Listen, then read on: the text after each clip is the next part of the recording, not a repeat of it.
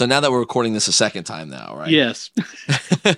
By the way, the first one was amazing. Yeah, it was amazing. If you missed this, only Rebecca caught this revelation today. Only, good stuff. Man.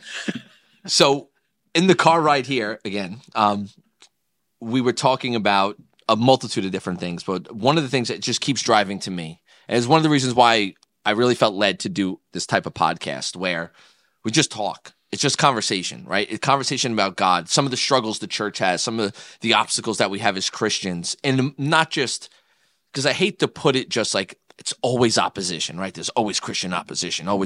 Yes, listen, we get opposition, right, for our stance, our beliefs, and stuff like that. But I think we do a lot of it to ourselves as well, too, for a multitude of different reasons. What we're teaching, why we're teaching it, how we're teaching it.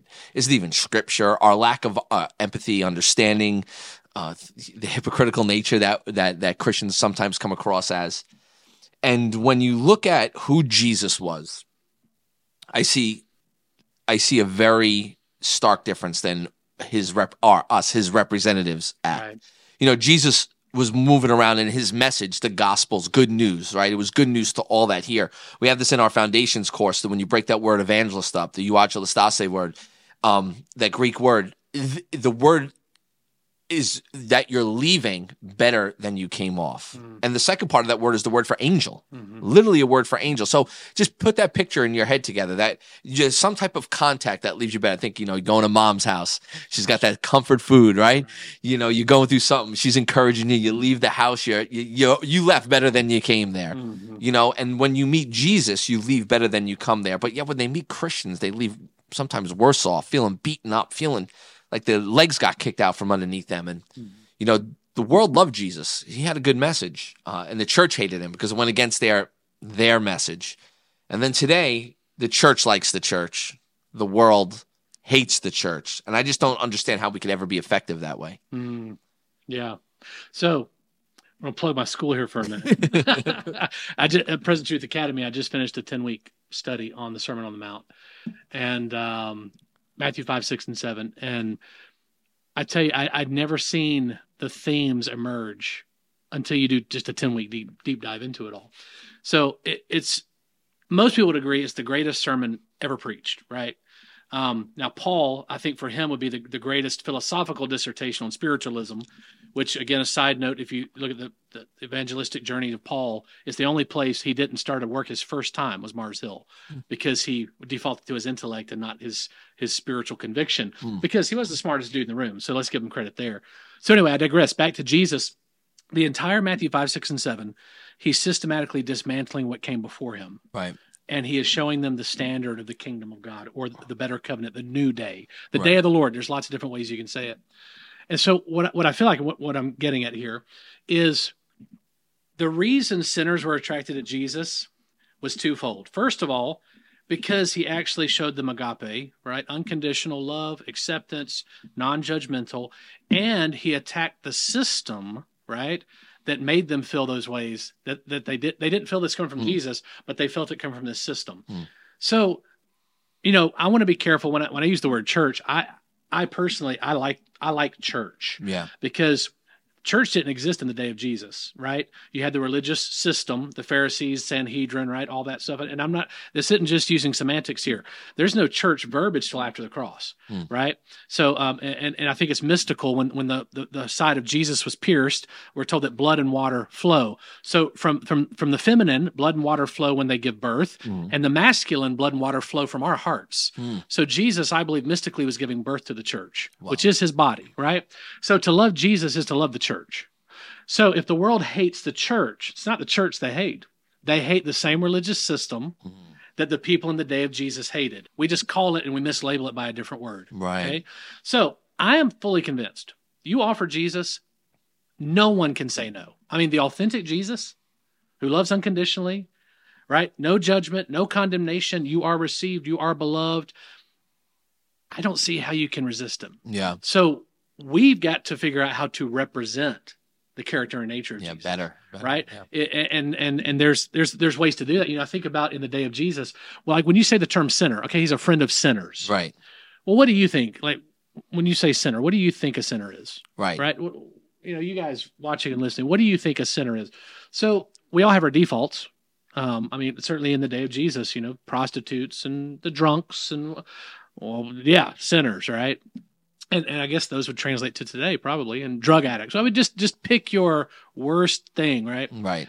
But in the day of Jesus, that was not, it wasn't that sinister. Like a sinner was someone who didn't observe ceremonial law, didn't observe laws of cleanliness. So, I mean, this will challenge our paradigms. So in the day of Jesus, a lot of people were sinners because they couldn't afford not to be. They couldn't pay the temple taxes. They didn't have the money to purchase sacrifices. So you see, man, Jesus is a friend of sinners. The Pharisees had blown the definition of sinners like through the roof. Everybody's a sinner. If you don't do our stuff, well, we know you're a sinner. Right. And a lot of the guys, they just couldn't afford not to be. So he was a friend of the poor. Like genuinely, he loved people. Yeah. And I feel like if the church wants to reclaim that reputation, it's not like we have to reinvent the wheel. We just have to imitate what we see Jesus imitating. Yeah. But that's a tall order because it's so anti our need for power, our need for position, our need for being segmented and sectioned off. Right. We've got something to prove. Right. We've got ego in the way. Right. Jesus didn't wrestle with ego. Or if he did, he overcame it rather quickly. Right. And so that's the pattern we have to follow. Why do you think that it's, again, I'm asking these questions where I feel like there's almost no answer for, like, why do I think, because I hate when I get these questions, like, well, if this is true, then why did the church teach it? Like, I have no idea why they went off the deep end and taught it like this. Right. But I think I 100% believe you're right. If we could display the true nature of Christ in those things, and especially attack the things that Jesus was focused on attacking there, I think that would make Jesus obviously much more. I could just look at it from myself. I wasn't a Christian my entire life. I got saved when I was 17 and 18 years old. But when the position or the proposition, the offer, so quote unquote, came to me to accept Jesus as my savior, or to make a covenant, an agreement that this guy did exist, that he is the Son of God, that he rose 3 days later, that it was somewhat attractive to me. I think every single one of us needs that to kind of start us off. Like Jesus needs to look attractive. And I know that sounds like you don't have to fluff Jesus, but you don't. I think religious has decorated Jesus in a way that makes him unattractive, right? Where if the nature of Jesus shows, like I look at David with Goliath, right? David just didn't stumble onto the battlefield and go, hey, I want to fight this guy. This guy was like, wait a second, I get the girl, I get the land, right? I get the power. And he asked twice. He's like, this is what will happen to me. God, one doesn't want you to not take care of you, right? And so I think making God more digestible to people, in truth, not compromise, digestible to people, which is really his true nature, is going to go a long way than that. But where did this go awry? People, is it just arrogance? Is it just pride? Because Jesus is the answer, but people don't want to eat what we're serving. Right. Well, that's a great question. I mean, there's probably more layers than we can address sitting here in our time together. But I feel like at some point we just continue to develop religious systems. Wherever that departure began to take place, we started to elevate intellectualism.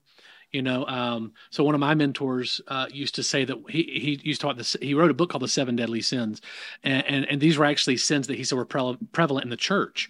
And he said even amongst your kingdom guys, like your guys that are really stretching forward, he said one of the things they have to guard against is Gnosticism. He said they started to worship knowledge above the power of the Spirit, and it really concerned him when he was writing about these things. And so I feel like that's probably a big part of it. Yeah. It's true though. It's a true statement. It really is. Right. And so we'll elevate knowledge. We start disregarding experience, which again, I don't think you build doctrine necessarily on experience, but you can't negate what experience does within community, right? Like when we talk having heart connection, that is not you telling me how much you know, right? Yeah. There's actually this sharing of life. There's this authenticity that can only be found in the experiential connection there. Right. And so institution doesn't do that.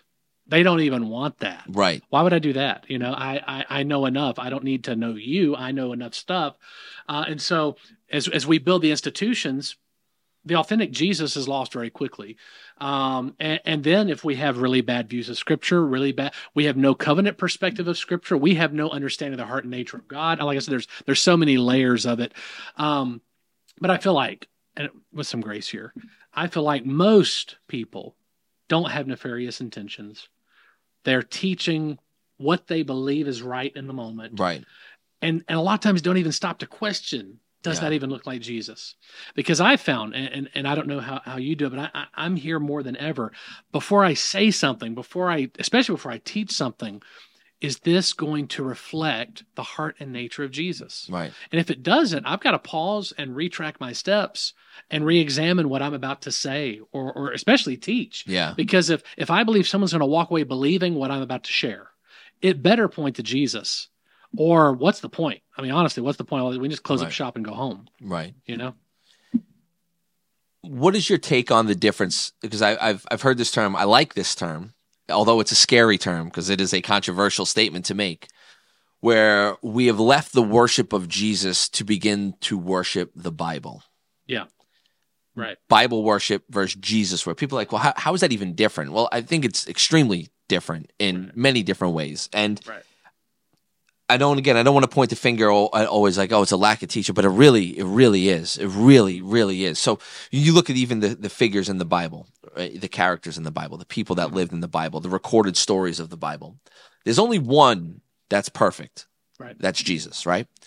But everybody else kind of feeds both. And that's why I feel like people naturally draw more towards those people than even Christ. Christ is hard. Because to live that life where you are completely forgiving and turning the other cheek, like it's so simple, yet it doesn't feed the flesh. Where if you look at somebody in the Old Testament like Elijah, he feeds both. Right. There's a spiritual element, but they're also getting theirs. You know what I'm saying? And you could find many stories like that in the scripture. And our church here, we joke about this all the time. Mostly I joke about it, and everybody rolls their eyes at me when I talk about Elijah. You know, but when I read the story of Elijah, we're talking about a wicked human being that God was using in many different ways to the point where he could not control his flesh and had to remove his mandate on him and give it then to Elisha to finish the job that God had intended. Right.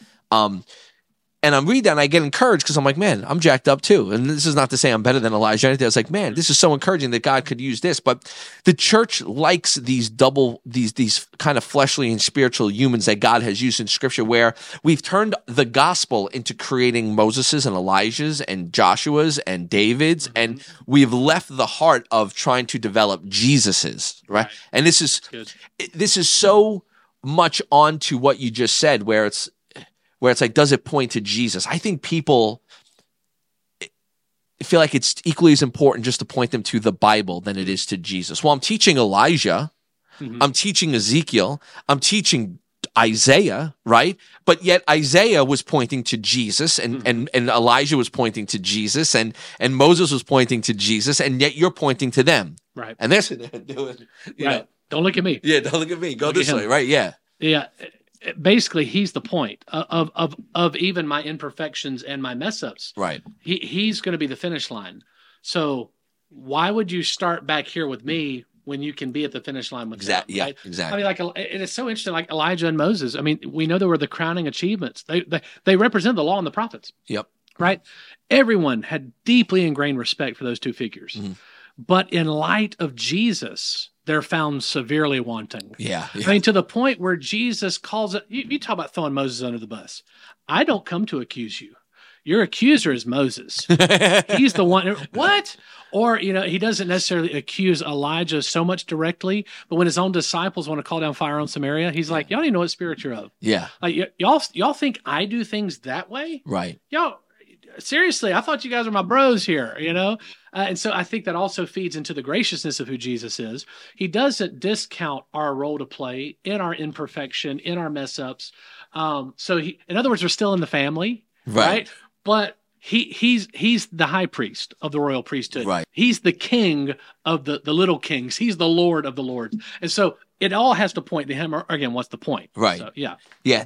But that's where I think where the teaching comes in, right? Because you read scriptures like that, and he told Moses the accuser. You got Elijah. He did. He rebuked the apostles for wanting to be like Elijah. Yep. So these bring up questions. And again, for me, not coming from a saved quote unquote background, right?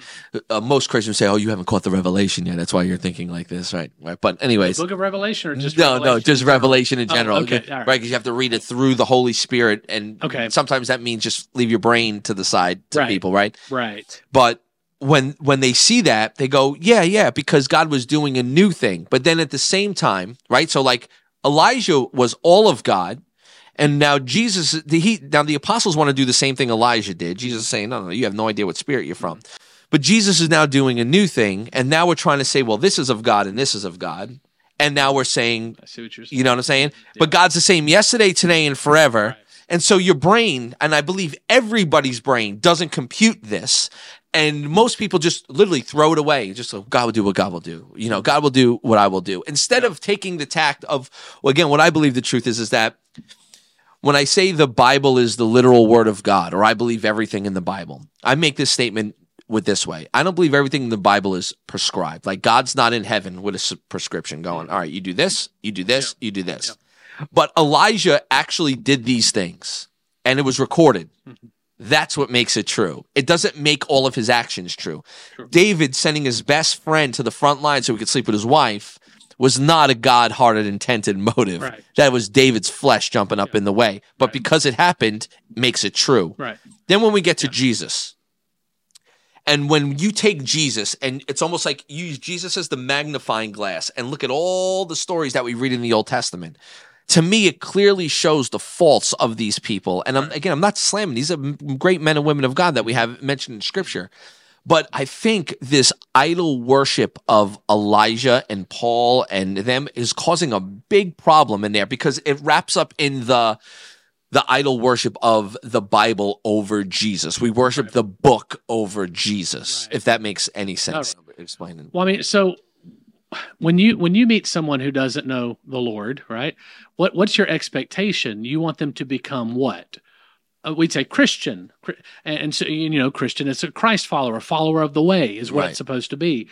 But I don't want to claim percentage. I just want to make this. It's going to be offensive no matter how I make the statement. But well, Moses is ugly, fat, and stuff. Now, many believers are Biblians and not Christians. So they follow the Bible, but not Jesus. Right. And I know that's a loaded statement. Yeah. But again, let me help us out. Matthew 5, Jesus starts challenging established scripture, right? You've heard it said, but I say. Right. And actually what he's doing, he's overturning the foundation of the law is what he's doing. The actual phrase is lex talionis. So it's the eye for an eye, tooth for a tooth narrative. And so if Jesus esteemed scripture to the level many of us do today, which many, we elevate to the level of deity. Yeah. We joke in the South, if you can't pick that up in my accent, I don't think I've got much of an accent, but anyway, our Trinity is Father, Son, Bible. We got rid of the Holy Ghost a long time ago because he's way too scary, right? You can't predict him. So it's Father, Son, Bible. And so when you elevate it to that status, then you're forced to defend it, especially in areas where we can't explain. Right. And then we make up erroneous, messed up doctrines where we basically tear apart Trinity, right? I mean, we pit the Father against the Son. A lot of us, that's what we did on Easter Sunday, right? Because, God wanted to kill humanity. Jesus intervened and got in the way. And so God kills him, which for some reason, sounds like that's okay. Right. To spare us at least. And so we put ourselves in all these really weird positions. But Scripture is not deity, right? If you open up John, the Gospel of John, start at John 1, verse 1, in the beginning was the Word. The Word was with God.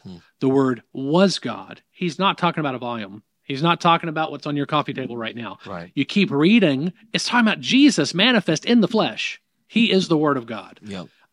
Again, I love my Bible, but if it doesn't point me to Jesus, then it's a great book to have on the coffee table, but ultimately it's not going to lead me to life. Yeah. So what do we do? I think maybe what you're getting at, some of these problematic, especially pictures and images of God in the Old Testament. You have to see them through the image of Jesus. Yes. Because Jesus actually informs Scripture. It's not the other way around. Right? Jesus informs Scripture. So we go back in the Old Testament and we see these images that don't look like Jesus. We were talking about this on the way over here. We have an obligation and a duty as ministers of the gospel to challenge those images, right? So, I mean, I've heard it throughout ministry, well, I don't know if I can love a God that, wants, the army to go and kill men, women, children, animals without discrimination. Right. What do you say to that? Oh, well, his ways are higher than our ways. His thoughts are higher than our thoughts. But God is love. Of course, he's always loving. And he created right. Yeah. Until you don't love him back, and then he's not as loving. Yeah. And so, okay, well, I have to challenge that image if it doesn't look like Jesus.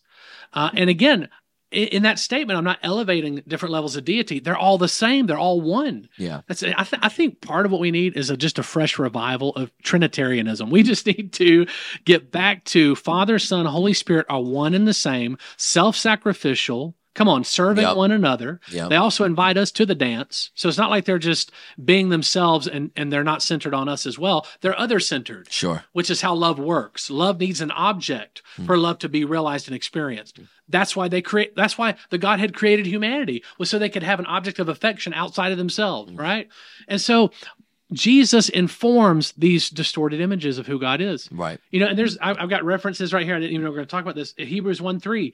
Jesus is the radiance of the glory of God, the exact imprint of his nature, and he upholds the universe by the word of his power. Right? So if there's anything, I say this all the time, if there's anything we believe about God that doesn't look like Jesus, we're missing something. Right. He's not missing it. We're missing it. We're missing it, right? And so for me, I can't tell you the relief that brought me.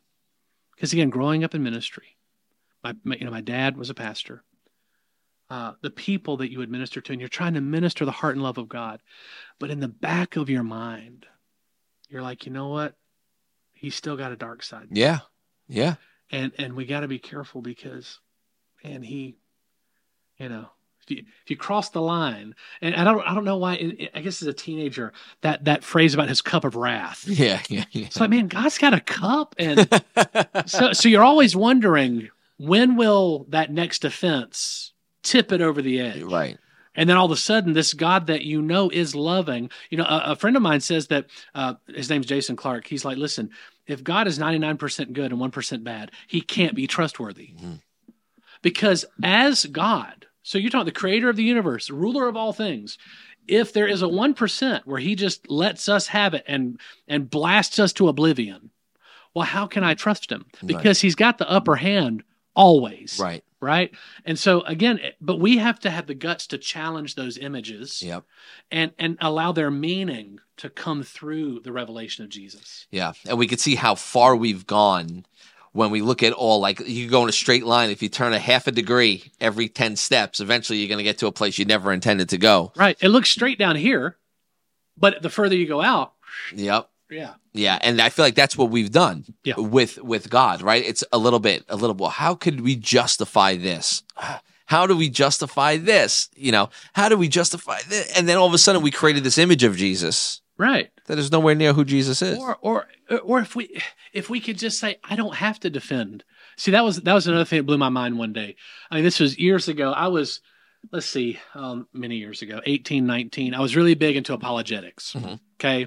I'm not knocking apologetics, but it gets a little exhausting, right? Because you're trying to defend scripture from philosophical viewpoints, all these different things. And at one point, my spiritual father, he was like, I'm proud of you for what you're doing, but I just want to remind you, you don't have to defend scripture. I was like, I don't? He's like, no, God knows how to defend himself. He said, but most of the time, we're not listening to the defense, or we don't see the defense. And then I began to understand later on in life, the only thing God defends is his heart. Now, the way he defends it, it's not war. He defends it by exposing it for what it truly is. The heart of God is exposed or defended by the person of Jesus, right? Because again, Jesus, when he shows up, I mean, the whole idea of the Father throughout Old Testament, no man can see God and live. Right. The whole nation of Israel believed that. You go back and read Exodus 18 and 19, even though God never said it, they still believed it. Right. Jesus shows up and says, you've seen me, you've seen the Father. Wait, but no man can see God and live. I don't know why y'all even believe that. Yeah. But if you've seen me, you've seen the Father. Right. So always redeeming the narrative. And we rightly quote, but we wrongly apply. He's the same yesterday, today, and forever. We don't actually believe that. because we still try to separate who God is. So, okay, the God of the Old Testament appears to be the same yesterday and today, but Jesus, we love him and he's the same. We've got to make sure they stay together. Together, yep. Because they're not separate. Right. The last time I checked, we're not pantheists. Right, yeah. Guys? Right. Right? Okay. No, 100% Yeah, right. Yeah, 100%. But that's where that separation, that's where I was going, was that, when you see this wrathful God, when we come to the realization that the God that we believe in, that God is A, B, C, D, looks nothing like Christ as described in the Bible, what is our response to that? Do we just let it be? Do we just let it go? Because you're right. We have all these images of God that look completely different than what Jesus is, or look completely different than God. If you took 10 people off the street right now and lined them up in here and go, today we're going to talk about Jesus Christ. Right. 5 of them might go, awesome. 3 might go, oh my gosh. Right. And the other 2, but why? It's because everybody's image of the Jesus that they know, taught, or what they think they've experienced is all completely different. Right. And so how do we sift that? There has to be a way that goes above our dreams, revelations, thoughts, our wants, our desires, our politics, our culture, our morals, our everything.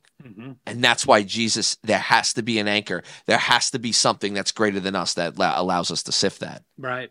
Well, not to be oversimplistic, but, and I don't want to disappoint, but sometimes that's just where we have to go.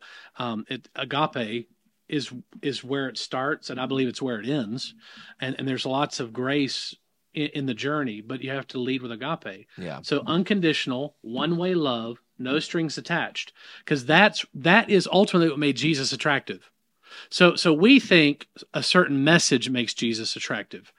The messages are great. I mean, I've devoted my life to teaching and sharing the gospel.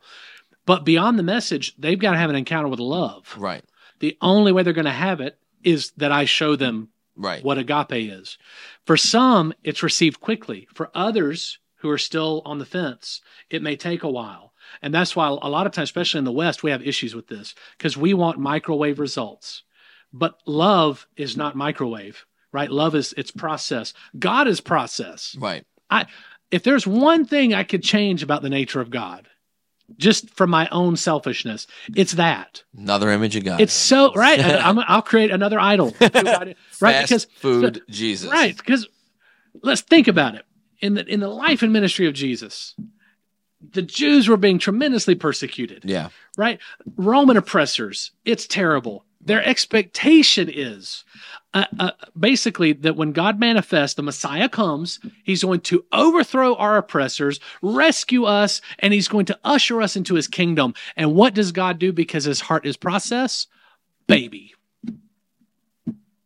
I'm gonna manifest as a baby. What? Are you serious? You gotta wait 33 years of this bad boy to get better. And by the way, those of you that wanted him to come the most are the ones that are going to hate him the most. Yeah, because he's going to turn on you guys because he's going to call you out for what you're doing, right? Because I mean, you think about it. These guys were given 10 commandments in Exodus 19. And before we could make it anywhere near the actual life and ministry of Jesus, they add over 600 additional laws because their whole system was whoever has the most rules wins. Right. Right. and they turned it into a money-making machine. Somebody needs to hear this right now. I think it's interesting, within the proximity of this podcast, we're not far away from Easter weekend that's behind us now. But, but the week before we talk about Palm Sunday, the triumphant procession, right there within proximity, he goes straight into the house of the Lord, straight into the temple, and starts turning over the system that they had made in his name. Right. Right? It was a system, let's be honest, it created more sinners than anything else. Yeah. Was their own religious order. So the problem's not sinners. It never has been. Yeah. Sinners are a cakewalk for Jesus. The problem is the church, or the religious establishment concerning what they think about sinners. Right. And then we masquerade it as the work of Jesus when it's actually the work of an idolatrous, or I call it the moral idol of the Old Testament. Because the God many of us worship through the lens of the Old Testament is not God. It's a moral idol. What do you mean by that? Open that up. Open that up a little bit. Let me kind of pull up a note here. Yeah, go ahead. Like I said, this is like fresh out of the oven here. Okay, so so here we go. The Pharisees had God all figured out. Yeah. Okay, they observed, and rather poorly, I might add, they observed the 10 Commandments. Yeah. And then they added 600 plus rules on top, for good measure. Right. And so what was born from that was a moral standard weaponized by the law that not only reinforced like those surface level cleanliness laws and behavior modification. That's what the law was all about. Right. It didn't do anything with heart condition. It was just make sure on the outward that you're acceptable and you're in. Okay. And we literally deal with the same thing today. Do it today. Say exact same thing. Yeah. Today.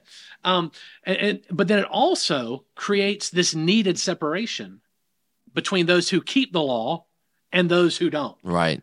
Right? Because religion, again, I'm not talking about the church. The authentic church is beautiful and has the heart of God. Yeah, we could just stamp that across the top of this podcast, please, right? yes. We love the church. Love the church. The religious system masquerading as the church is where our biggest problem is. Because you talk about misrepresentation, that's it. I love my kids too, but when they're sick, they got to go to the doctor. Exactly right. And so the religious order, they need separation. They need to have those that keep, those who break, so we can keep everybody in check, right? And so we can also know who's honorable among us. It's interesting, again, on the Sermon on the Mount, which I probably reference a few more times while we're together, that when they talk about, those verses there where it talks about the wolves that are in sheep clothing and they go about deceiving. Man, when I found this out, I thought it was the coolest, nerdiest Bible thing.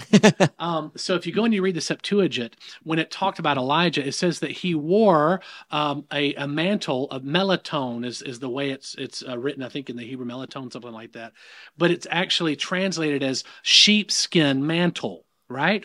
So the practice of the day, so let's say you were in the school of the prophets of Elijah. Okay. You wore sheepskin mantles to identify with his prophetic school. Okay. Right? And so even in the day of Jesus, those people that were flowing in the school of the prophets wore sheepskin. So they could be identified publicly as those who were practicing the prophetic, however you want to put it. The Pharisees and the scribes wore long flowing robes. We see this in Timothy. Right. Because they wanted to be noticed from their outward appearance. So you see the long robes coming. You get the best table at the restaurant. You get the best seat at the theater. And again, I want to remind everybody watching and listening, these are the most respected men in that day. Now, we harp on them because we have perspective. If you and I were there 2,000 years ago, we'd be respecting them, wanting to be like them. Okay? Right. So then, there's now false messiahs starting to emerge, right? And then Jesus says out of his own mouth, there'll be those who will come to you. They're wolves dressed in sheep's clothing. So I believe this is something to think about. The scribes figured out, well, if we show up in our long robes, he's been rebuking us this whole time. So maybe we'll leave the robes at home and we'll find some sheepskin mantles to put on. And then we'll have our way to get into the inner circles, and then we can start spreading heresy. Then we can start letting them, because basically their message was, we're the Messiah.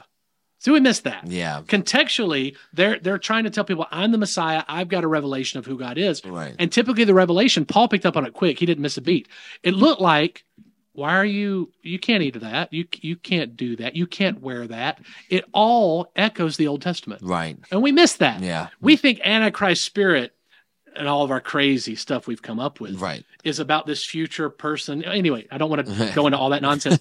But Antichrist spirit is any spirit that tries to combine the old and the new together. Right, mixture, yep. Paul had no patience for it whatsoever. Yeah. Okay, so we'll continue. So by the time Jesus arrives on the scene, God in the flesh, most people that he encountered figured they knew who God was too, right? And who did they know God to be? It's whatever God that the Pharisees, the Sadducees, the whole old covenant order had built, right? So this is what he looked like. He's benevolent as long as you follow the rules, right? He's gracious as long as you follow the rules. All works-based. He's loving as long as you love him back by following. Right. And so the God that everyone thought they knew at best appeared to be like a morally demanding idol than a familial father. Right. So keep my rules and I will bless you. Keep my rules and I will protect you. Again, it's a moral idol. Right. But then at worst, I mean, he invoked the same desires of Moloch, right? I mean, one of our seminal stories in the Old Testament is Abraham and Isaac. Right. We have no problem talking about that without questioning some of what's going on even in Abraham's mind. We know he came from Ur. This is a land well acquainted with idol worship and human sacrifice. So when God speaks to him... Is this crazy right now? Right, when God speaks to him, he's like... This is amazing right now. What, is this confirming some stuff you're talking about? I talk about this all the time. So he hears God speak, and it confirms to him what he knows about gods. Right. Well, okay, he must be a god, because God's like blood, I guess. And so he doesn't question it. So then he takes Isaac to be sacrificed. I mean, today we'd be like, this guy's mentally disturbed. There's something wrong. Right. And so y'all know the story. He gets up to the mountain and God intervenes. How does God intervene? By showing him who he is. Okay, you thought I was one thing, but I am not a taker. I'm a giver. And then we're told that Abraham discovers the name of God there, Jehovah Jireh, God my provider. All of a sudden, in that moment, Jehovah, Elohim, right? He no longer was a God among gods. In Abraham's world, this is the true and living God, because I've never seen a God give. I mean, that right there is amazing. Yeah. Gods are jealous and they want to take and steal and demand. But this God, he gives. Right? And so challenging the narrative. So then Jesus arrives on the scene. He challenges the moral idol that religion had built and revealed who God had always been. Jesus systematically stripped away the veil of the law, right? Which we put it on the face of God, right? That veil, we put it on the face of God.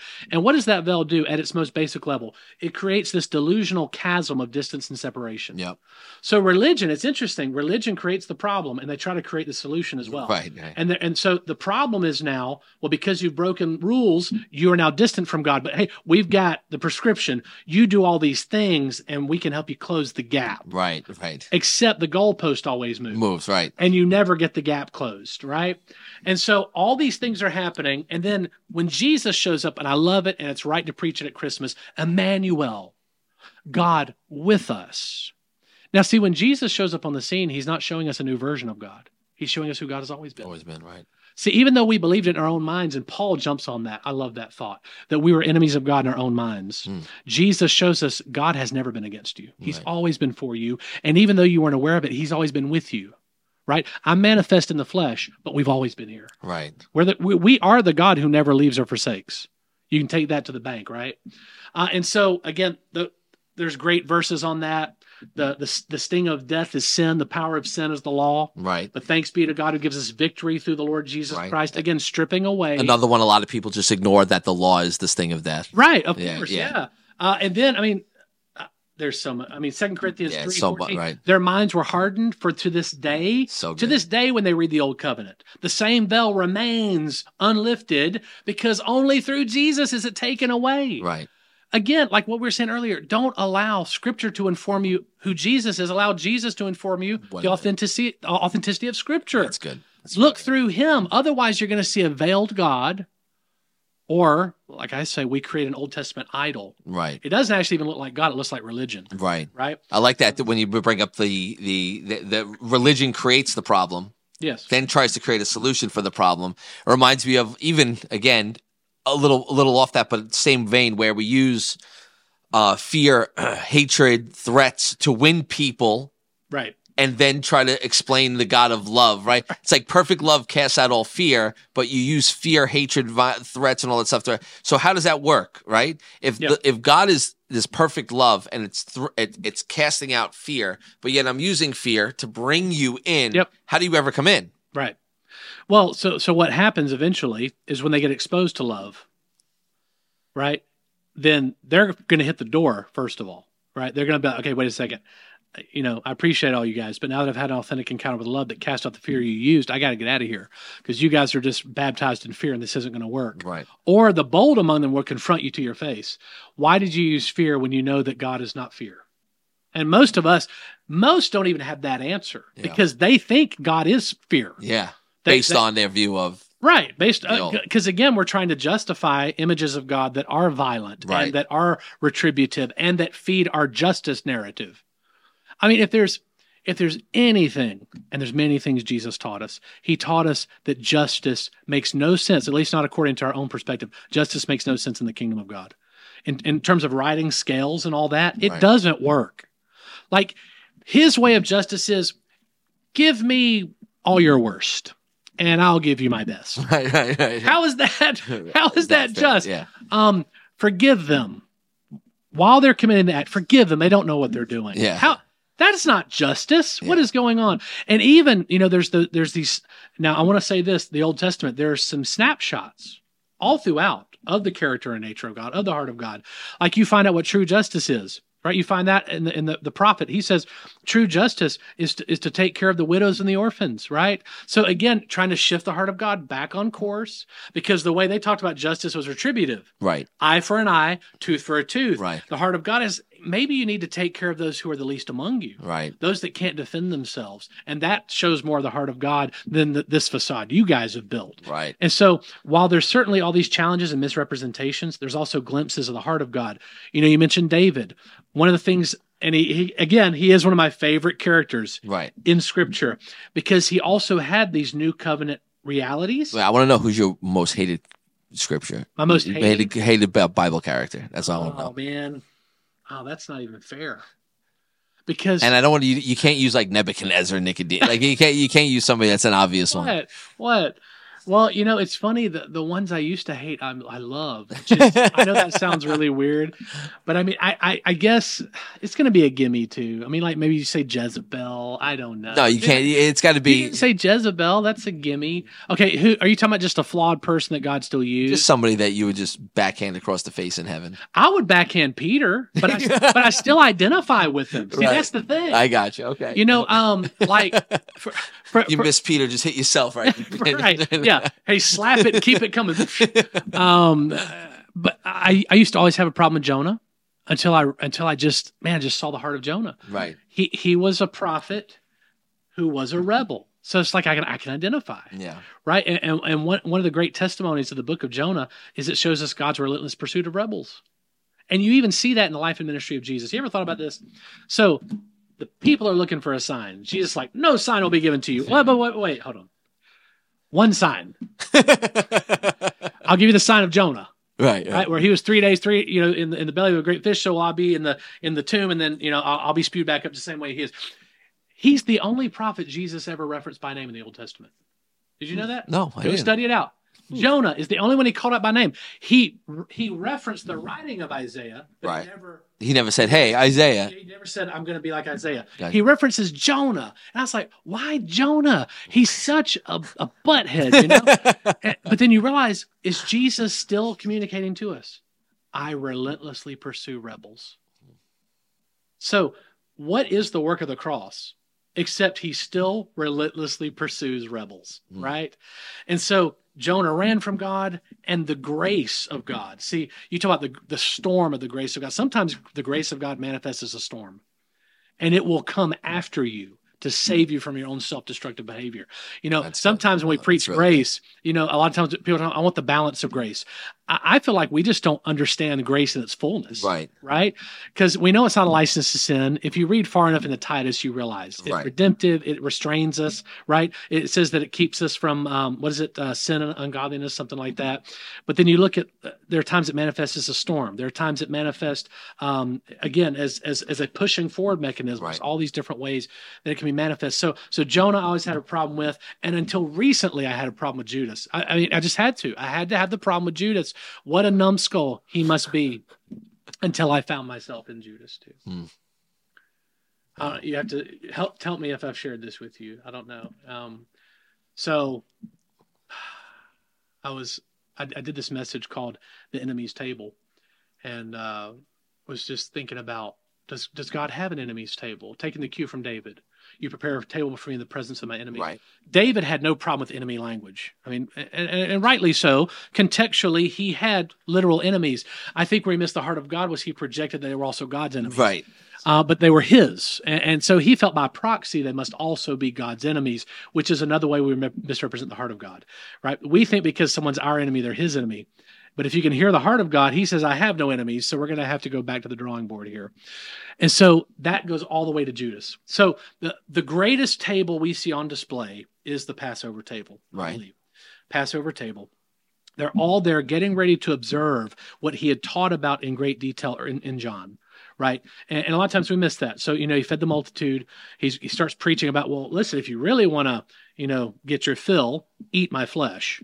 Remember that? And drink my blood. Right. And the crowd, it says, they started turning on him like, oh, this is so unpleasant. Because they're hearing, you're talking about like eating people. Right. Right. This is gross. Right. And then I love this. And a lot of us ministers can take a cue from this. Jesus couldn't even rescue the crowd at that point. He even told them, no, the principles of speaking are scary. But it was too much. It was God, right? And so it's funny there.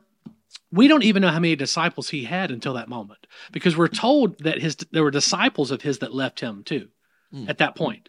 So the classic 12 emerge there, right? And so it's interesting, once he feeds the multitude, 12 baskets are left over.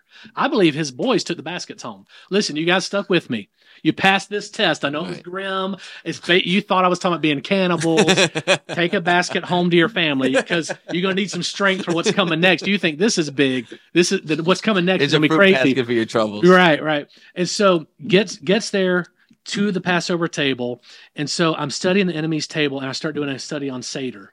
And I'm ministering somewhere. I just remember I was in my hotel room at midnight. Sometimes being a minister of the gospel feels like borderline insanity. Right. I mean, it does. You're studying Seder. Okay. And so studying Seder tradition, because they're at the Passover meal when all this is happening. When he's offering communion, they're also at Passover. So Seder tradition, okay, when you take the bread, you dip it in fish sauce. So he's already mentioned, whoever dips with me is going to betray me. This is outside of communion. Okay, they've already done communion. Now he's saying, whoever dips with me is going to betray me. Judas dips with him. Seder tradition, when you dip the bread into the fish sauce, you don't eat it. You hand it to somebody you love. So then the picture, boom, hit me right square in the heart. Jesus dipped with him, handed him the bread. Even though you're going to betray me, I love you. Wow. And go do what you have purposed in your heart to do. And to me, that also maybe even speaks to Jesus' leadership style. Can you imagine that kind of freedom?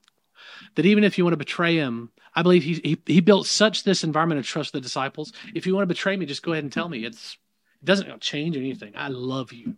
I want you. That picture does not make sense to my brain. No, right? It's hard. It's the simplest thing. Right. It's like the statement of just love people with no boundaries or conditions on it. Yeah. It's so hard. It is. It's counterintuitive. Yeah. It's self-destructive. It's you can't defend yourself when that is your disposition. And so Judas felt free to do what was in his heart to do, even though it was betraying Jesus.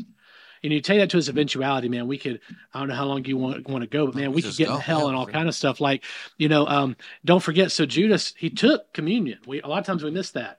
And I want to ask you, where do we get this weird doctrine that when we offer communion, that if you're a sinner or you have sin in your heart, you can't come and eat? Where do we get that from? Yeah, what's that verse? There's that verse that says if you have anything in your heart, right? Or if you have anything begrudging in your heart, that you're not to take the communion. Isn't there a verse? I'm pretty sure there's a verse. Okay, well, I think that's where it stems from anyway. Right. So how did that turn into you can't come to the table unless you're saved? Right. Judas was at the table, and if you want to make a real argument, none of the disciples were saved yet. Yeah. Because the work of the cross hadn't even been done yet. Right. So they were all eating communion. Yeah, no, I know people who refuse. They're like, oh, yeah, I still have unforgiveness towards my cousin, so I can't take communion yet.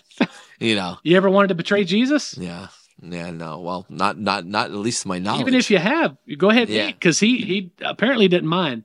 So you think about it. Judas took communion, and then we're told during the crucifixion scene, once he sold out Jesus, right? That when he goes to hang himself, it says he hung himself at the edge of Gehenna. Gehenna translated as hell. Hell, right. And it says that once he hung himself, your audience I know is pretty diverse here, but I'm not going to get too graphic, but it says his bowels opened up and the contents that were within poured out. What were the contents? the bread and the wine. Oh, man. The bread and the wine flowed into Gehenna. I mean, so listen, there's no place communion doesn't go. Wow. And so then that's why it's fitting for Jesus to descend into Sheol and Hades, which is the grave. And then he begins to preach a gospel message that Sheol had never heard before, right? It says, we're told he led captivity captive. He preached the gospel concerning himself, led captivity captive, took the keys of death, hell, and the grave. And I humbly believe he hung a closed for business sign over Sheol. Right. And then he ushered Judas, who was newly ushered into Sheol. Jesus like, well, it didn't take you long, but hey, you want to be with me in paradise? No brainer. Right. And so, according to Hebrew tradition, they believed everybody was there. Everybody. Really? Yeah. It's a fantastic study on hell. I mean, I know, right? Fantastic. But they believed guys, you got to read this there. book about hell. Good, evil, indifferent. They believe the spirits of animals went there. So, right. So again, I'm not saying that's exactly what was happening. That was their understanding. That was their understanding. I got you. That was their understanding of the grave. But then I think David probably had the most authentic understanding, at least at this part, where he said, even if I make my bed in Sheol, God, you are there with me. Right? So again, even this thought that hell is separation from God, prove it. Right. I mean, prove it. Prove that there's anything within the created order that does not find placement in him. Because if it can't find placement in him, it has power unto itself. Right? So are we saying that hell's in competition with God? Right. We need to reevaluate hell. Yeah. I had a dear friend of mine. I'm not going to name names. It's on my Facebook wall. Listen, I've got friends on Facebook, and I get it. They're not really friends. They were at a meeting, and it's just, and you get an invite, and you see you got 13 mutual friends. And so the post was, God is unconditional love. The next line said, well, what about hell? And then the next line, this guy's kind of like squinting his eyes like, oh, I didn't think about that. So the intention of the post is misleading, right? Because they're not asking the right question. Most people ask, what about hell? They should be asking, what is hell? Right. Because one seeks to actually discover information. The other seeks to bring a reaction out, right? Right. And again, it's out of our own misunderstanding of the heart and nature of God. Right. So how do you reconcile hell with the heart and nature of God? That is one of the questions I'm getting asked more now than like ever. Because if you're going to preach Jesus all the way through, you have to preach him through hell. And that's a whole other conversation. Yeah. Jesus knew how to get out of hell. Right. He gives us a pattern. What do? You sing. You ever heard that? You sing the Hallelujah song, right? So Jesus sings the Song of David, Psalm 22, right? Okay. A song his father started that he didn't know how to finish. So when David starts it, you go read Psalm 22. It's a messianic psalm. My God, why have you forsaken me? Jesus starts the song, right? The song David started, but only Jesus knew how to finish it. Mm-hmm. So how does Jesus finish it? He finishes it in hell, right? So the only way to get out of hell is to sing hallelujah. Jonah knew this too. Again, go back to Jonah. It says that there was some point in the belly of the fish, he came to himself and he began to praise God. Hallelujah means God be praised. Right. So when Jonah was in hell, he sang hallelujah and the fish spit him out on dry ground, right? When David sang hallelujah, God rescued him from his adversaries. When Jesus sang hallelujah, hell had to spit him back out as well. So I always tell people, if you're in hell, there's only one way to get out. Worship. You don't have to pay penance. There's no purgatory. Just keep your hallelujah song going. Right. That's the way to get out. I love it. Yeah. Man.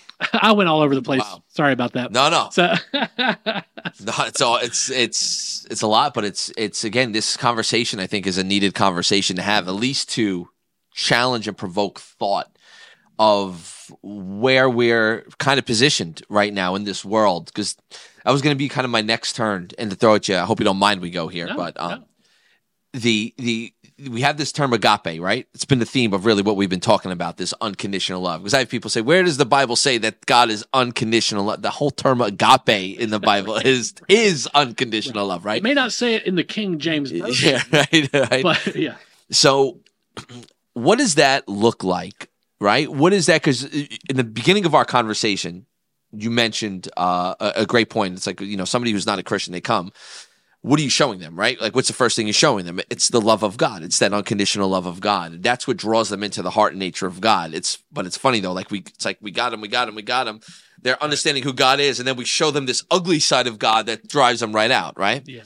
So, what does the unconditional love of God look like when, especially today, right? We're 2023, April, going into May, okay? Right. What does unconditional love look like to our friends who don't vote like us in politics? Oh man, what is our go there?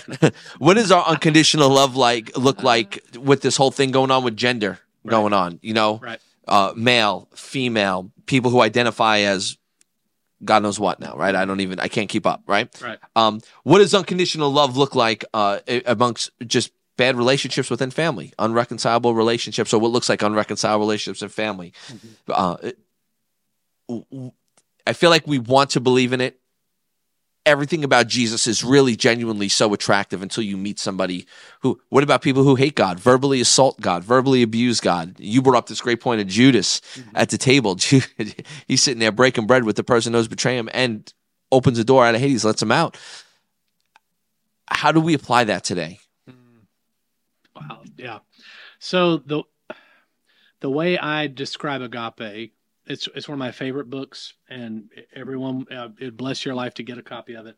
It's called One Way Love by Tullian Tchividjian. That's a mouthful. If you just go on Amazon and put in Tullian, usually Tchividjian will pop up for you. Okay. The subtitle of the book is Inexhaustible Grace for an Exhausted World. One Way Love. And he's one of the grandsons of Billy Graham. So really? That helps you give some context. Brilliant communicator, has had to walk through the gut-wrenching realities of grace. So failed marriage, all these things. He's very vocal about it all. Restored in grace. So that book changed my life. One Way Love. And so the case that he makes when he talks about that otherworldly love, agape, he said the love of God is one way. That's the only way it can be pure. Meaning what? There's literally no strings attached. So God does not even think of terms of reciprocation, right? So now we know it's true enough. Scripture tells us we love him because he first loved us. But we don't need to fall into the trap of thinking that we have to love him. Because if you have to love him or you feel an obligation to love him, it's not authentic love, right? So that is agape. It's one-way love. I will love you even if you don't return it. I will love you, no strings attached, okay? Love and condone, same thing? No. Love and accept, love and embrace, love and not judge. What is that? You know what I'm saying? Right. Yeah. So, okay. It's getting back, it's okay. You love people where they are, right? But you also expose them to love for the authenticity of who they are, right? So, and that's what clears through a lot of the static. You know, like right now, again, as a minister, one of the things that I'm most concerned about right now is kind of the transgender movement. Right. One of the concerns, which should always be at forefront, is how the church responds to it. Of course. And like we typically do, we're responding more with a political answer than a spiritual answer, or it's more of a Gnostic argument, right? Listen, people don't need us to give biology lessons, because at the heart of who they are, they know what is factually true biologically, right? So it's funny how we'll even paint ourselves into the same trap. It's the same trap. Again, Paul painted himself into at Mars Hill. He was a brilliant philosopher, but he could not touch their hearts when he appealed to their intellect. And so a lot of times we're still falling in the same trap all the time. We have all these spiritual answers. So you lead with agape, you walk in agape, and then even those places where there's going to be the obvious deconstruction, obvious things that are destroyed even in people's mentality and their walk, we're still there to love them through it all, right?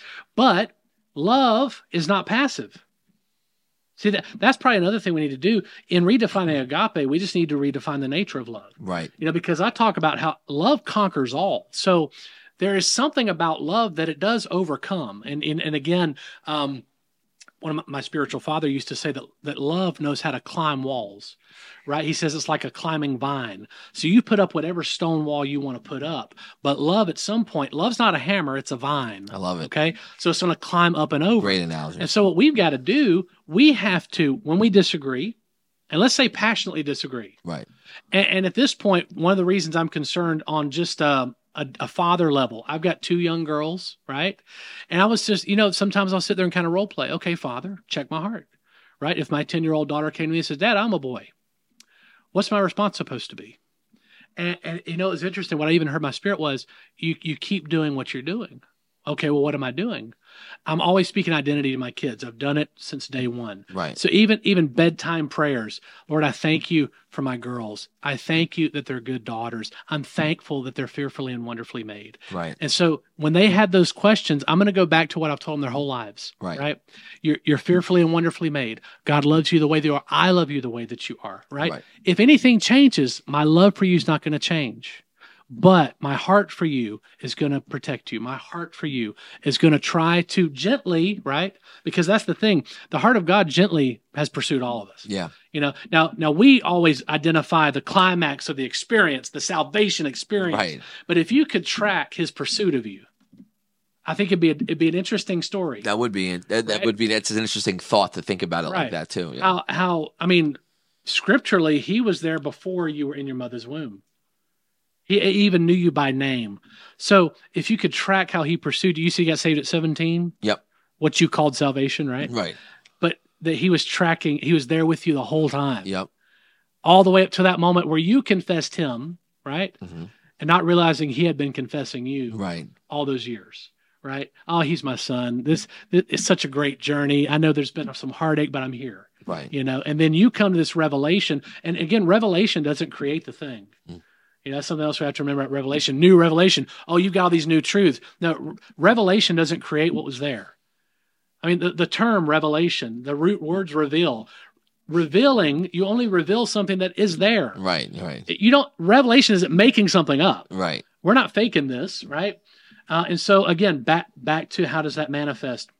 In cultural issues, Jesus showed us how. You lead with love, and then you have to remain in proximity. I think that's the part where we miss it. Yeah. I want you to come into my Sunday service, and you can hear a message on love, but I'm not gonna live in your world the other 6 days of the week. I mean, what do you want me to do? At our ministry, one of our ordained evangelists, they have a big rally up in Asheville. Every year, and it's LGBTQ, and now they've got so many letters. I'm not being disrespectful. I just can't remember them all anymore. Right. But they go up, and they have a team, and all they do is minister the love of God to people. Right. And you watch them break just in the presence of, listen, we love Jesus. Jesus loves you. Right. Because they've got the opposite across the street. God hates fags, and you're all going to burn in hell. Sorry, Westboro, right? So which one is it? Yeah. Now, see, religion would say, well, God hates fags because we've got proof of it in Scripture. Right. No, the heart and nature of God is we see God through Jesus. And if you can imagine Jesus saying or supporting such a thing, well, then have at it. Yeah. But I know that we can't. Yeah. Right. And so I think, again, leading with love, baptizing in love, and living within proximity of love, because love has teeth. It is not afraid to be challenged. Yeah. But I have to be present for it to have any substance. Yeah. So if someone comes in and is like, Pastor Johnny, listen, we love you. We love Sound of Heaven, but, we're gay or we're trans or we're figuring it out. Right. Okay, we love you. Well, what if we decide to attend here? Yeah. All of a sudden you have an opportunity for proximity. Yeah. So what do? You show them what community looks like and feels like. Yep. Again, instead of arguing the standard, we show them the standard. Right? So then we're not at the mercy of an argument. Yeah. We're showing them what community looks like. Right. This is what love looks like. We're going to walk with you through this, whatever that looks like, you know? And there's, and for some of this stuff, there's no easy answer. Right? Yeah, definitely. Right? But I just submit that's how we should lead. Yeah, none of this. Yeah. I think where I think of a squirrel, right? Cornered and how it responds, right? I think that's how we sometimes respond as Christians out of fear. We make really bad decisions when we're fearful of something. And I think, number one, and this is just my opinion on this, and love to get your feedback on it. I think we've taught sin completely wrong. I think we've made sin like the big bad boogeyman, the big bad monster, instead of just error, a mistake, a miss the mark, get back up. Right. Pull out the other arrows, the thing I use all the time. Take an arrow out and just shoot again. If you miss, take another arrow out and shoot again. The great thing about the grace of God, there is no end of arrows, right? You always have another shot. I think of and the target doesn't move. Robin gets another shot. Right. So Got it in there. Yeah, I had to. I was giving Mel Brooks in there, right? But I think that number one, we teach sin wrong, and the second part about it is that when we act in fear, we try to live in this make-believe world that everything is going to go perfect, and if it doesn't go perfect, it's not of God, right? You know as well as I know. You have children. I've got children. They're going to struggle with some form of sex. Right. They're going to struggle just like me and you. Mm-hmm. They're going to struggle with temptation just like me and you. They're going to be involved in party scenes and uncontrollable things just like me and you. They're going to struggle all of these different types of things. Where I think sometimes we miss the mark as Christians is we think protecting them is trying to remove them from those things. And I think it's a big mistake. I think it's a mistake because the inevitable is going to happen and they're not going to know how to respond in situations like that. So I think that the best way to do it is one, like just even something so simple as anger, right? And short-temperedness. I want my kids to be able to feel the emotions of anger and then learn how to control the anger. I want them to be able to understand that this is actually what goes on in this world, but we don't have to respond like this or do things like this. Mm-hmm.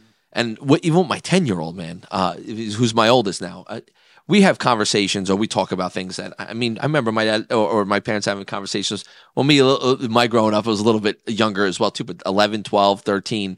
Right. But most normal people, I'm talking 15, 16, 17, years old, and I'm having these conversations at 10. He's telling me my friends said this or my friends did this. Right.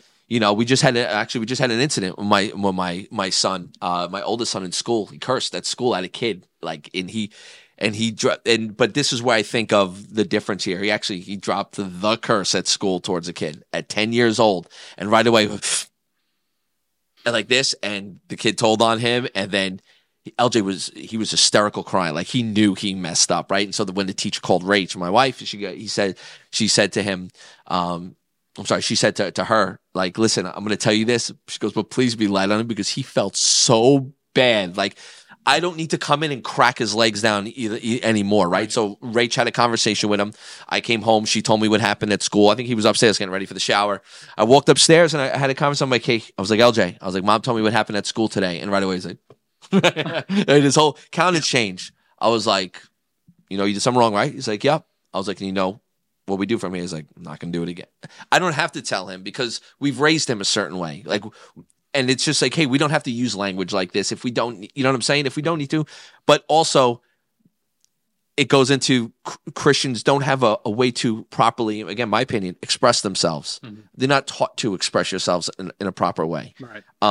So it's like, hey, we don't have to communicate with people like this, mm-hmm. but we can communicate like this. Mm-hmm. Or we can do this in this way. Or we can. Like, when you're growing up and you're taught all these sexual things are sin, mm-hmm. but you have no sexual outlet or healthy sexual dialogue or sexual ways to release or have conversation like that, what do you think happens when you get caught in a moment right. And that not having those outlets like that, we're talking about, this could lead to pregnancies at 14, 15, 16 years old, complete rebellion away from God, thinking God views and looks at. These are major problems that we are not handling right, that are very simple, but it makes us uncomfortable. And that goes with the same homosexual thing. It just, these things make most people uncomfortable and they don't have these conversations, right? Right now, with the transgender thing and the gay thing and all that stuff, my kids will ask me tons of questions about that, and we'll have tons of dialogue about that. So they're never going to get. It's honestly one of the reasons why I have all my kids in jiu-jitsu. Right. God forbid they ever get into an interaction where they have to fight or defend themselves. But even beyond that, when you're feeling scared or nervous or fearful that you know what to do, you've been in this situation before because I placed myself in that situation before many of times. All my kids compete in jiu-jitsu and they're talking about, you're walking on a platform, even though there's multiple matches going on, but you're in an arena with 500,000 people screaming, choke them, take them down. It's intimidating. Right. And they walk in, it's just one-on-one, you win and you lose. And losing is so much better than winning because you learn so much about yourself and about what your makeup is that, like, I've watched my daughter Zoe, my eldest daughter, who is very emotional. She's everything's drama, right? Typical girl stuff. Yeah. But the confidence from something like that, and I attribute it to she puts herself in that situation. So I'm bringing that back to this for this reason. We have conversations. We don't shy away from conversations. Obviously, with like media, video stuff, we try to block out as much as we can, but we're not running away from every little thing because, you know, you don't think my 10-year-old's friends are cursing. If you don't think that these 10-year-olds aren't cursing right now, left and right, then you have no idea what 10-year-olds are doing right now, you know? So, hey, listen, this is what's going on here. This is what's going on here. This is what's happening here. You know, again, different dialogues, different aspects. It's just, I feel like that open dialogue, even at these young ages, start to develop people with that. So, you know, with that being said, I feel like a lot of people that don't run to God, believe in God, love God, I feel like we've not created healthy environments for people to truly express their deepest fears, worries, concerns. You know, you feel gay, or you feel like that's a struggle, or you feel like this is something that you want, or, I mean, let's take it even a step further. If you feel like killing people, like, what have we done to foster an environment where we could cut that off to find out why? Have we created safe environments where somebody could pull you aside and go, I'm struggling tremendously right now. I need help. I don't want to live, or I don't want to do, you know, that's a shame when they're not going to the church for those things and people that represent Jesus Christ, the one who created them, of those things. And so those environmental, that environment, I think, needs to be fostered and generally created. Even, you know, share a quick story here with the whole Black Lives Matter movement. That's so crazy because, you know, you see this thing start out in some of a very genuine type of way for equality, but at the same time turns very political at the same time. And now we're sitting here like 4-year-olds arguing, well, this one matters and that one matters and this one matters and this one matters. Yeah, we get it, but right now let's focus on this. I remember going around every member of my church. I was a member of the Black community and going, how are you feeling right now? How are you feeling? Because I wasn't understanding completely, but I need to know how you feel, because whether I get it or not, it's irrelevant. I want to make sure that when you look over your shoulder, you know I'm there supporting you. And I'm fighting for you, and I'm fighting for equality for you. And whatever I have to do, I'm going to do it right next to you. And I just feel like that's the approach, to the best that we can anyways, that Jesus would take to these things.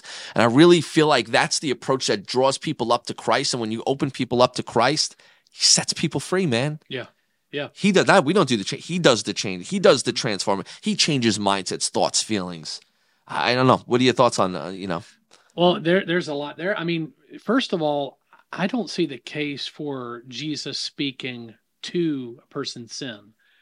Okay. And let me just open that up a little bit. Now the Pharisees were huge on that, like all the time. That's all they did. But then we'd have, it's almost had this freedom, like, hey, you can be angry, just don't sin not. But so sin wait, not. there's ways I can do something that at surface level appears to be sinful, but there's a way I can do it where it's not sin. And so it's understanding what sin is. You know? So the way I was trained in it, sin's the result of a mistaken identity. You don't know who you are. And so typically where behavior becomes sin is we allow the behavior to speak to who we believe we are. Interesting. So being angry is not sin. If I start believing I'm an angry person, then that is starting to affect my identity as a beloved son or a beloved daughter of a good father. Struggling with different things is not sin. Right. It's starting to allow those things to speak to my value and worth. Right. That becomes a mistaken identity. And that's, Jesus redeemed us from all that. He redeemed us from the curse of sin. Let's think about it. The only authentic message we have about sin is that Jesus conquered sin. He dealt with the sin problem. Right. That's it. If talking about sin does not cure sin, right? And that's something we have yet to learn, especially in the evangelical church. Right? We think preaching against sin somehow cures sin. All it does is make it break out more, right? Yeah. Because actually, a lot of times what we're doing is we're just giving the saints ideas for other stuff to do. Right. And so how we identify and deal with it, I think, is huge. And so we've got to stop chasing after these fruit issues, and we've got to start identifying root issues. And all the root issues go back to the heart and nature of who God is. Who has God said that you are? What environment is it okay to act this way? See, religion builds these environments of condemnation. Yeah. And that's where the fear comes in. Right. Oh my gosh, how in the world could I confess this to my pastor? Because what? He will think this way about me, or he will do this to me. Right? So we've already built this contract. Even if, let's say, Sound of Heaven, and I believe there's no condemnation here, right? But there are still people that can carry that system, and they still assume that's just how life is. Right. Well, listen, if you're a part of church especially, there's going to be condemnation, right? Yeah. And so we've got to break the back of that. Yeah. That's all attached to the law. It's all attached to religious construct. Yeah, and on a side note, that starts with the leadership, because it doesn't matter what me, Rachel, and our leadership team here believes. If 15 people with that mindset walk in, we have a culture problem going on. So. Yeah. And you have to have the grace to address it in love, right? And then within proximity, prove it. Yeah. Because that's really what proximity does. Right. Okay, I love you, but when I hang around for a month, I get to feel what that love actually looks like. Right. One thing to say it, another thing to feel it. Right. So another example, which I love, is the woman caught in adultery. Okay. Well, we assume she was, because if you go back and read the story, the requirements of the law that her and the man were supposed to be brought before the religious leaders. Mm-hmm.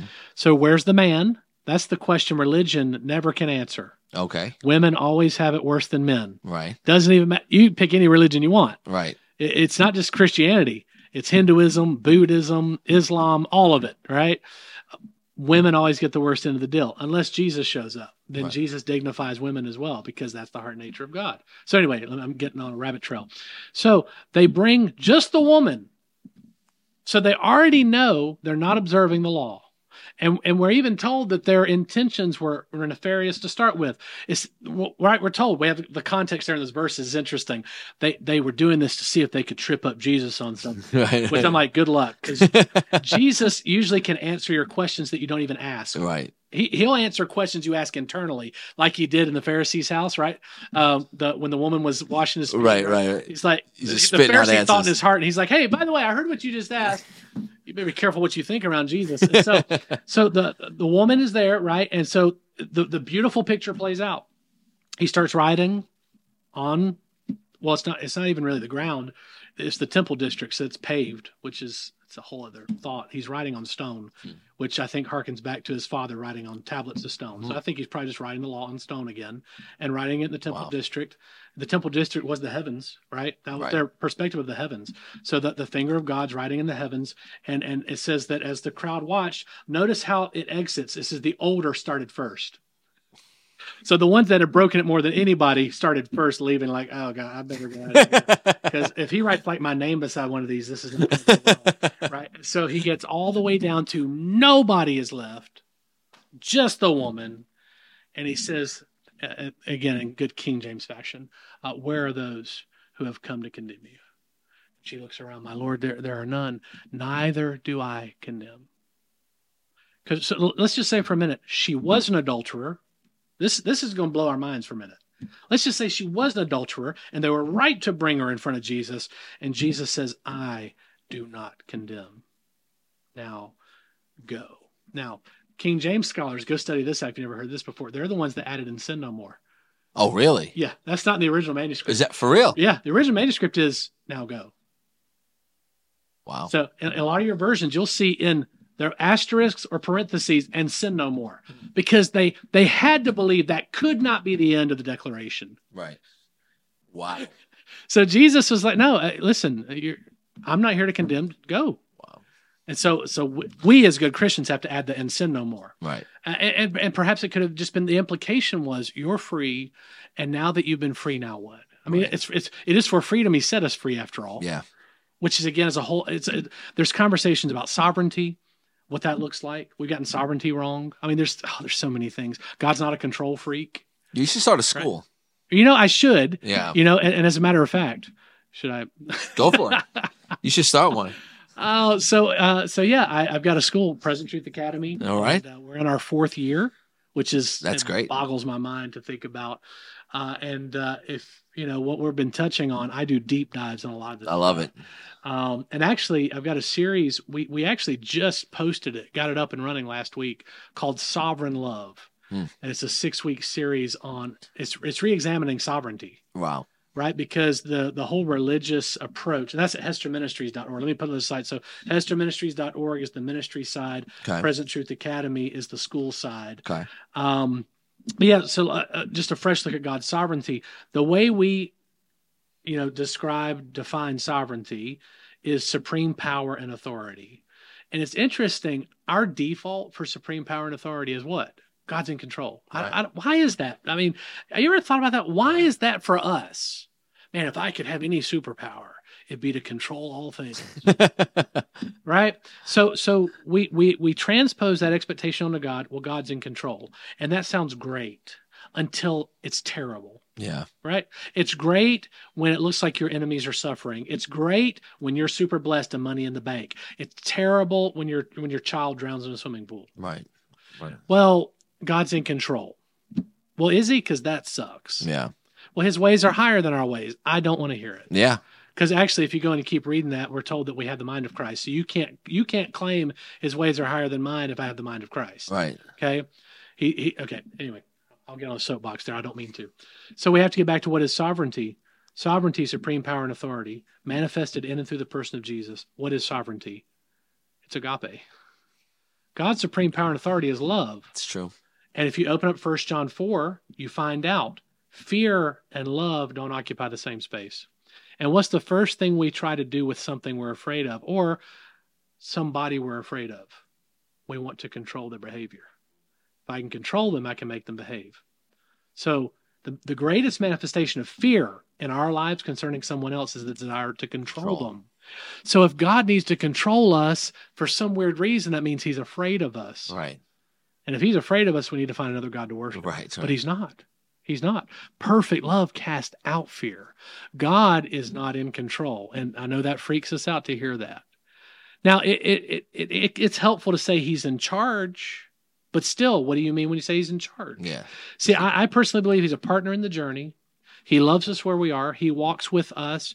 Listen, human experience, part of our curriculum is suffering, but he suffers with us. I think it's interesting. The two ways God most identify with us, when he comes in the flesh to dignify humanity, one of the ways that never goes away is that he suffered as one of us.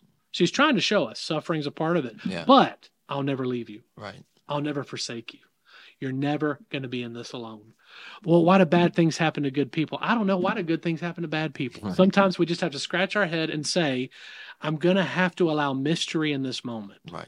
Because I will not try to allow my answer to paint a picture of the heart and nature of God that's not accurate. Right. And so for most of us, if we just give place to mystery, it would allow God and the image we carry of him to be much more healthy than it presently is. Just to be able to say, I don't know. Yeah. And for guys like us, that's hard to say, right.